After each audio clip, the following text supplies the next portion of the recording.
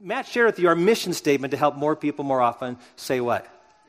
Yes to God. That the core of the mission statement is that little bitty word, yes.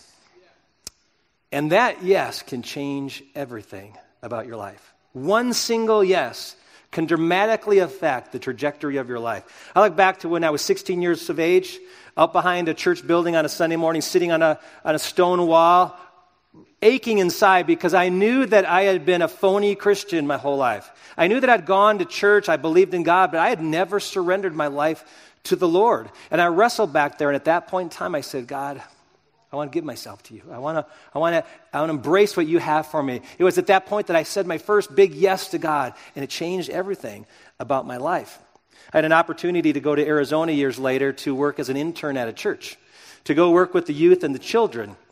I said yes and went down to Arizona, and I was hired on staff at the church, worked there for 10 years. It was a life-changing experience, all because I had an invitation that I said yes to it. And while I was there, I met a beautiful young woman named Julie, and we began to date, fell in love, and one night in December after a Christmas banquet where I was the guest speaker, we sat in her her patio home and just talked, had a wonderful time, and I just looked at her and I don't know why. I hadn't even planned on doing this, but I just looked at her and said, would you marry me? Now, I know that's not real romantic. I didn't plan an event out. I didn't really, it wasn't up on the scoreboard. I didn't get down on a knee. I didn't even open up a little box. I didn't have anything except a question. Will you marry me? And she said yes. And it changed everything. Changed everything. One single yes can change everything about your life. And see, God has a beautiful plan for your life and for my life.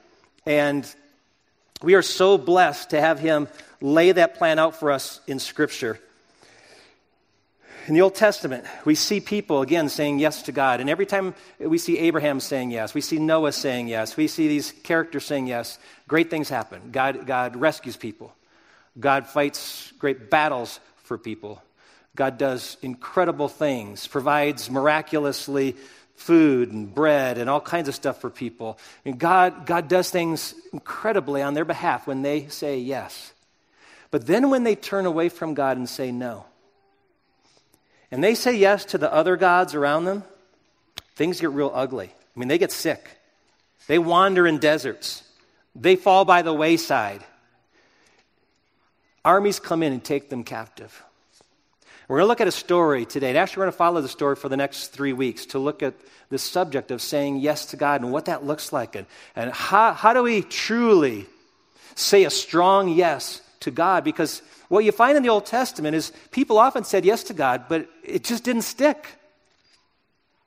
And so we find the Israelites in the time of Nehemiah. And by the way, if you have a Bible, you can open up to Nehemiah chapter 1. We find the Israelites in a real bad place. They had been captured by the Babylonians, drug out of Jerusalem, and in waves of people over a period of 20 years were taken to Babylon as captives. You might remember one of those young men that was taken from Jerusalem over to Babylon. His name was Daniel. Daniel in the lion's den. He was one of those captives. And when the Babylonians came into Jerusalem, they not only took them captive, they took all the gold and silver from the temple and they destroyed it. They destroyed the temple, they destroyed the walls around the city, they destroyed it all. Left it in ruins.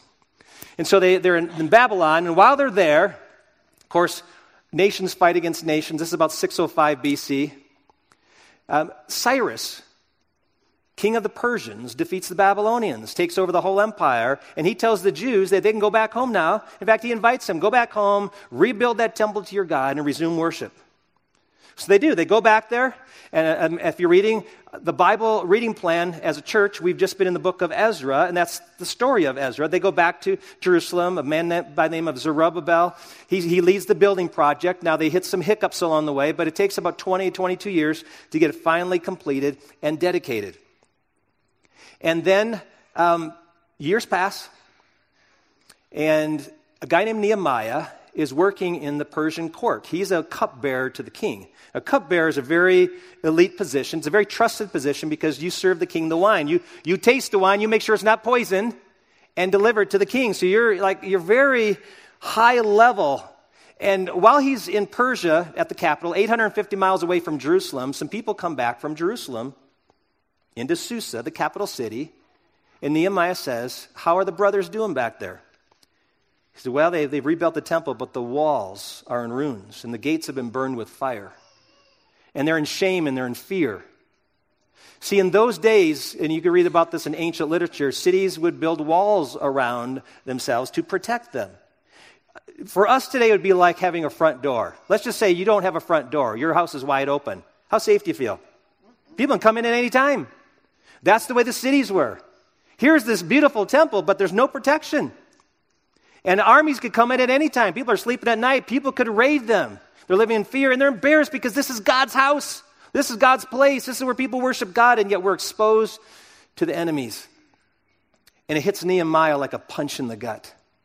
And so we read this story in Nehemiah chapter 1. As soon as I heard these words, I sat down and wept and mourned for days and continued fasting and praying before the God of heaven.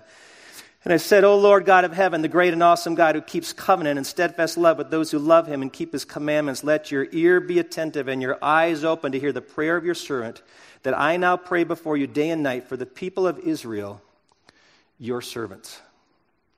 We're going to look at this character, Nehemiah, for the next 3 weeks, partly because it illustrates what we're trying to say with this whole subject of saying yes to God. Also because it is the next book we'll be reading in our Bible reading program. If you've not been following along, you might want to do that and just join with us and pick up a reading plan in the foyer so you can follow along, because it's an incredible story of how God uses this man, how he says yes to God. And he demonstrates in the first story we're going to look at a characteristic that's so critical in saying yes to God, and it is this, that you are yielded before him. Now, Village people had a song they sang, and you know, YMCA with the Y. But you know, the letter Y is such a perfect bodily position to demonstrate what it is to be yielded to God. A person that's like this, yielded. If you're going to say yes to God, you've got to be yielded to him. And so when Nehemiah hears this heavy burden, he begins to yield himself to God because he goes to his knees in prayer. He weeps. He fasts. He seeks God.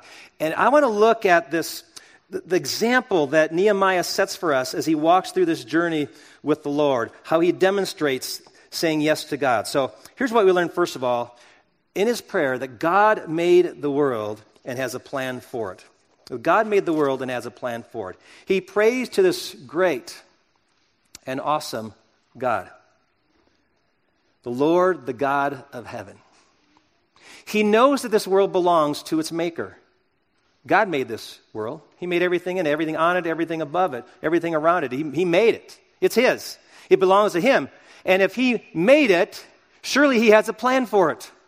I mean, you look at anything someone has made, the designer has a purpose for it. You want to know how something works? Go to the designer. You want to know how a product works? Go to the person who made it. How's it supposed to work? So wouldn't it make sense to us that if we want to know how things are supposed to work on this earth, we go to the one who made it? It doesn't make sense? God, you made us. You made everything. You know how it works. You know how it's supposed to work.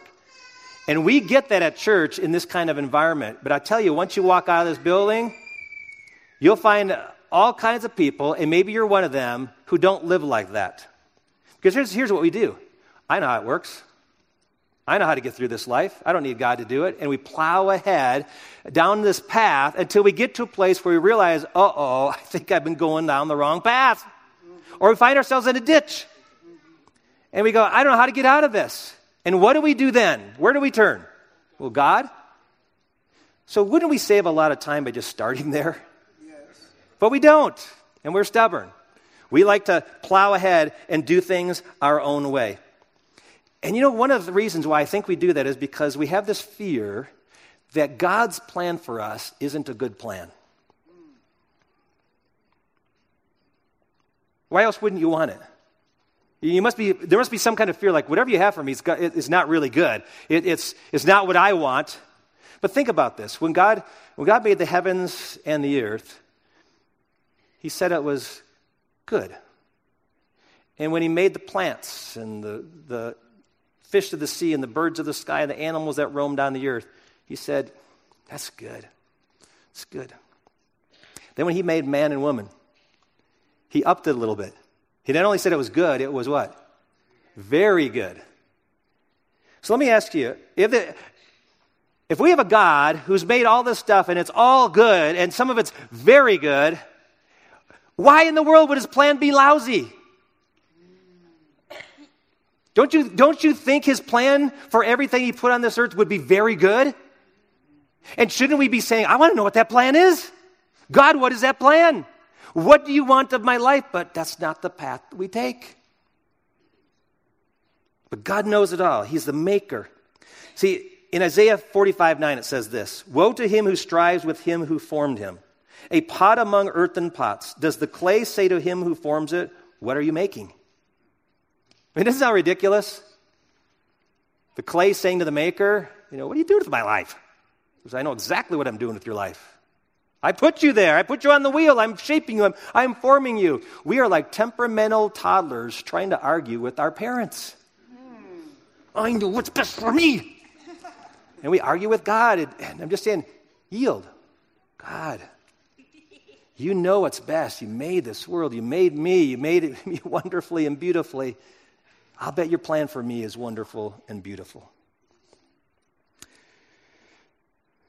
He goes on in his prayer, admits that that's not been their pursuit. He says, I'm confessing the sins of the people of Israel, which we've sinned against you. Even I and my father's house have sinned. We've acted very corruptly against you and have not kept the commandments, the statutes, and the rules that you commanded your servant Moses. People like us have repeatedly strayed from the plan. See, God has a plan. We may even know a lot about the plan, but we consistently stray from the plan. That's why the Israelites had been bumped out of Jerusalem. And it's not like they just goofed up one time. They cry out from in Egypt, God rescues them. He says, I got this great promised land for you. This great place. When they get to the edge of it and tell them to go in there, go, oh, we don't want to go in there. There's big people in there. They're frightening. God says, I've been with you. I'll be with you there. We don't believe that. Okay, you're going to wander for 40 years. In fact, you men, you're not even going to get to go in there when that day comes. And, there's this repeated story over and over again of people crying out to God, God rescuing them, and then after a period of time, they just drift right back. And they start to look at the gods around them and go, I know, God, you saved me, but those other guys look pretty good. Those other guys look pretty nice. I mean, think about this. One of the studies I had this summer was on Solomon. Solomon was the wisest man who ever lived. Surely the wisest man who ever lived would know to trust God. And yet Solomon marries the wives of foreign nations and then begins to worship their gods, even sets up shrines to those false gods. I think, Solomon, you jerk, what are you doing? You of all people should know better. And yet that's been the pattern of God's. And finally God said, okay, I'm done. I'm done. You're going to be scattered among the nations. So they get scattered and they end up in places like Persia. So he's confessing, my ancestors blew it, I blew it. We've all blown it, God. We've strayed from your commands. One of the things I did while I was on study break was visit some other churches. There's a lot of great churches in our city. Different sizes, different flavors, just really cool. And one day I went to a church downtown at the 9 o'clock service. And then I went to Costco afterwards to get some stuff because we were going to celebrate my wife's 60th birthday that night. So I know she doesn't look it, does she? So I'm going to Costco, and I can't believe all the cars at Costco, and I can't believe how busy it is. Am I losing?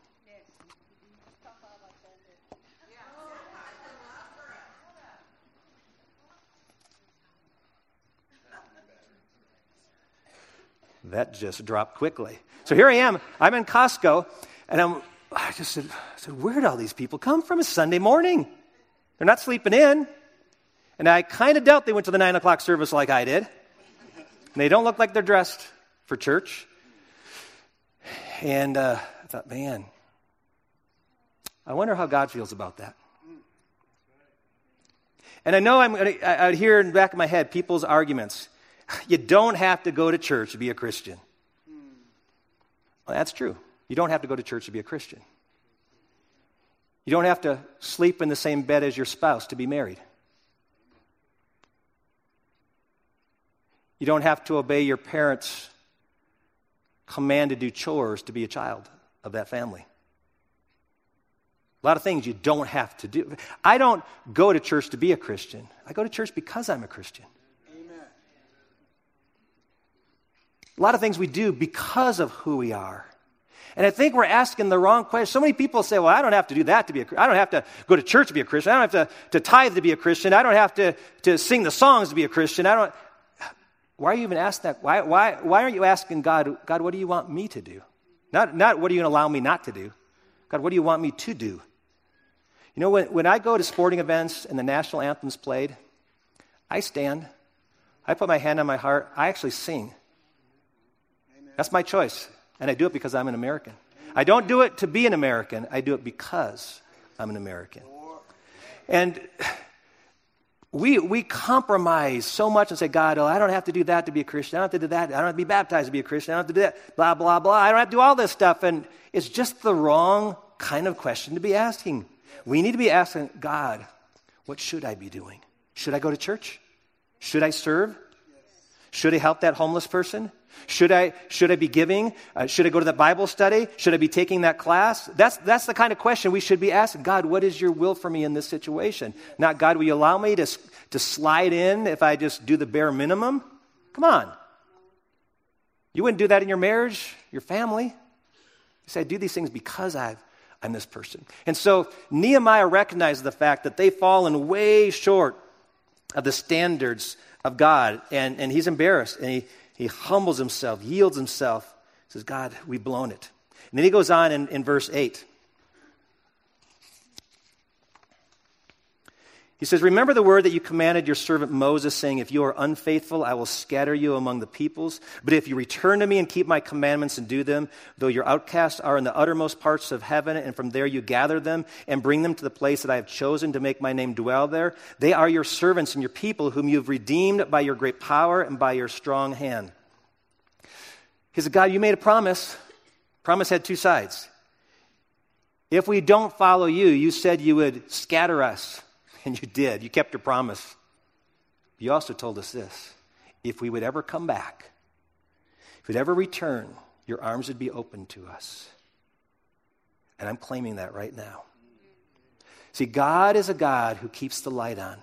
No matter how dark the night is, the light is always on. Some of you might remember a song, Tie a Yellow Ribbon Around the Old Oak Tree. You know, it means it's safe to come home. You're acceptable to me still. It's the story of the prodigal son who, though he shamed his father's name and got involved in some horrendous stuff, came back home. And you remember the posture of the father when the son came running home? Open arms, embraced his son, actually ran out to his son. God is eager to accept you back in when you turn in repentance and come back. You always have to know that. You can count on God for this, no matter how far you've fallen. And some of us have fallen pretty far. Some of you have done some things in just recent days that you're just ashamed of. You need to know this. If you turn back to God, his face is kind toward you. You may think he's ready to beat you, shame you. He's not. He's ready to embrace you and bring you in. So what's keeping you back? What's holding you from saying, Father, here I am? Yielding to that embrace. God is willing to do that. And not only just to forgive us, he's willing to take us even further. In verse 11, Nehemiah closes his prayer by saying this. O Lord, let your ear be attentive to the prayer of your servant and to the prayer of your servants who delight to fear your name, and give success to your servant today and grant him mercy in the sight of this man, the man being the king. Now I was cupbearer to the king. Nehemiah recognized the fact that God had a plan. And though they had strayed from the plan, the door was open to come back. Not only to be forgiven, but to be put right back on track with that plan. And so through this time of fasting and praying and being in God's presence, he offers us a request to God that he wants to be used by God. And see, here's where the rub comes. We have to make a choice that either we're going to do our own will, and that's what we're committed to, or we're going to do God's will. Either we come to church. In fact, everyone came here today. You either came with a closed fist or an open hand. Either you came in here saying, oh, I know what I want, and I'm not letting go of any of that. Or you came saying, I'm I want what God has. I came here today because I want what God has for me. You can't have both. See, look at this picture here. It's like this. Most of us have an idea of what my plan is. And we invite God to be part of our plan. So we say, God, would you bless my plan? And I'll tell you this about our plans, because they're probably pretty similar. My plan avoids pain and hardship. Right? I never have a plan. God, I pray that this really hurts. I pray that I really struggle through this. No, my prayer is to avoid all that. Avoid all of it. God, I pray that I avoid all pain, discomfort, rejection, criticism. I pray that I always win, that I always get picked. I always come out on top. I'm always successful. God, that's my prayer. And would you bless it for your kingdom's sake, Lord? God says, no way. I'm not here to do your will. I'm not here like the magic fairy to go, oh, that's a nice will. I'll sprinkle some blessing over it. Because I'm creator of this universe. I put you on this planet. I gave you breath. I can take you out in a breath. Why aren't you asking me what my will is? See, here's a different kind of a picture. God has a plan and invites us into his plan. He says, how about you be part of what I'm doing?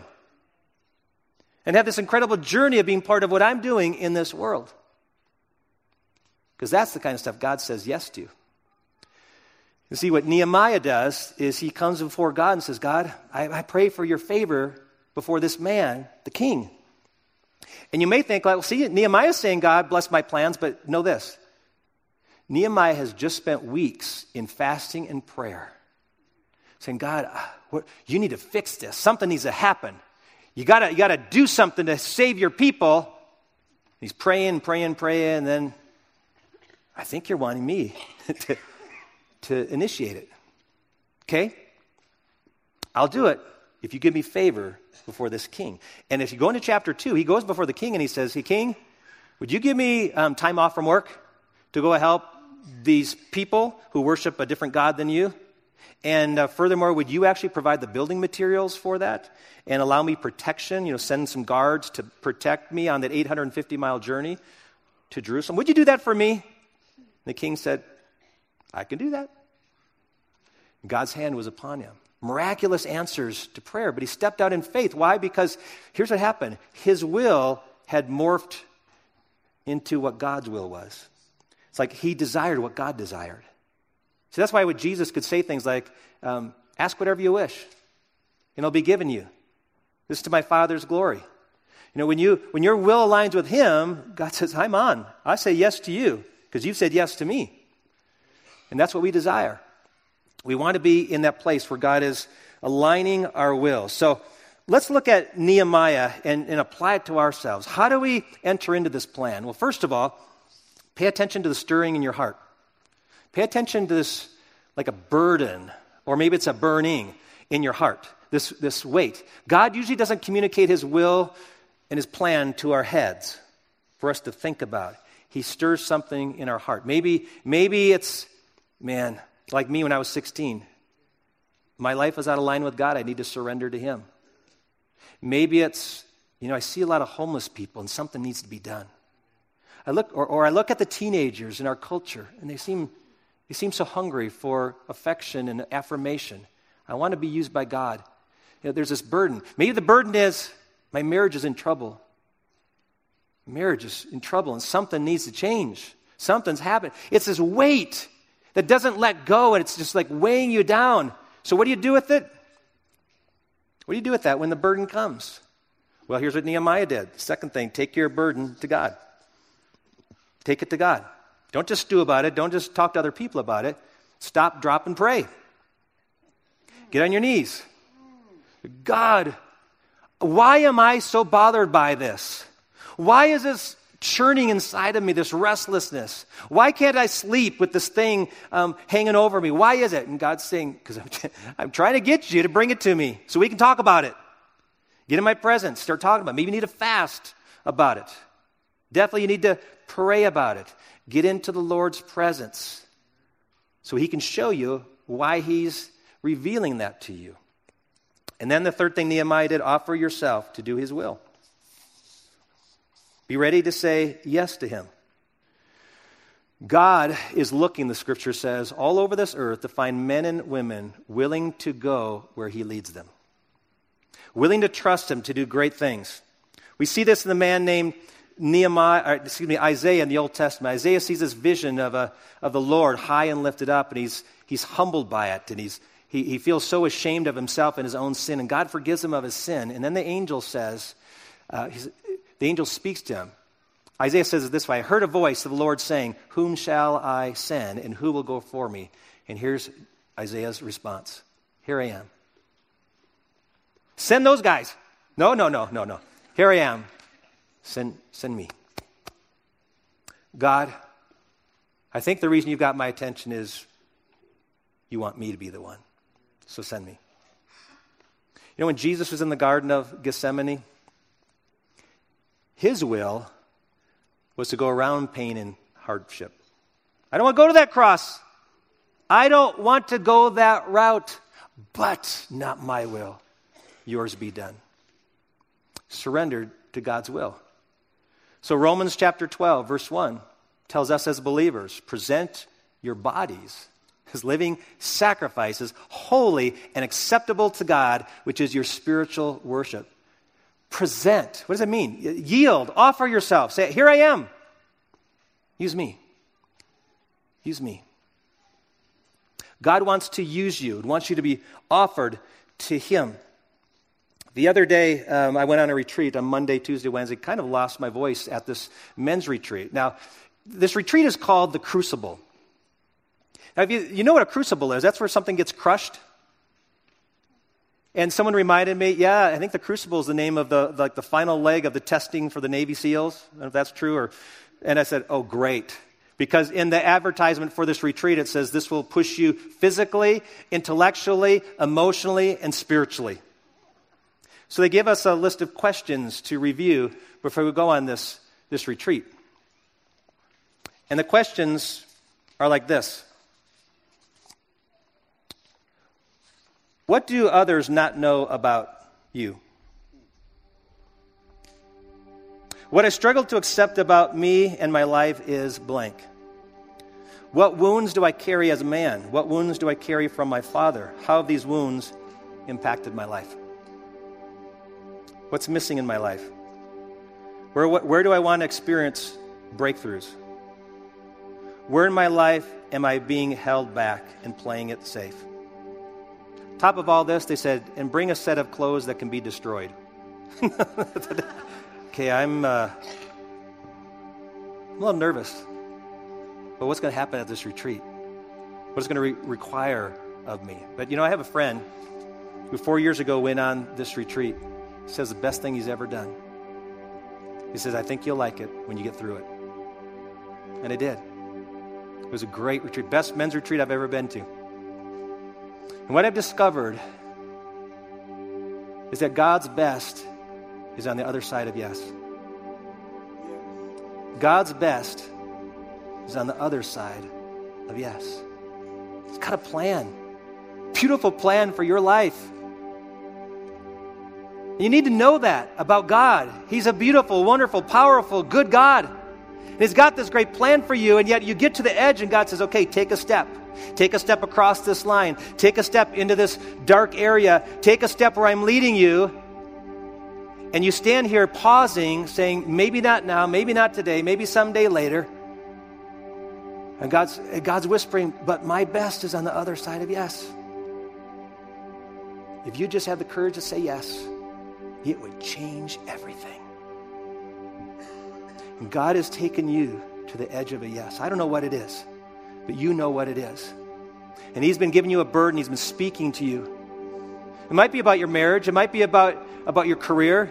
It might be about your own soul. It might be about an issue that God's been trying to get you to step forward in faith for a long, long time. And just know this. If you could just say yes, it would open up all kinds of new things, good things in your life.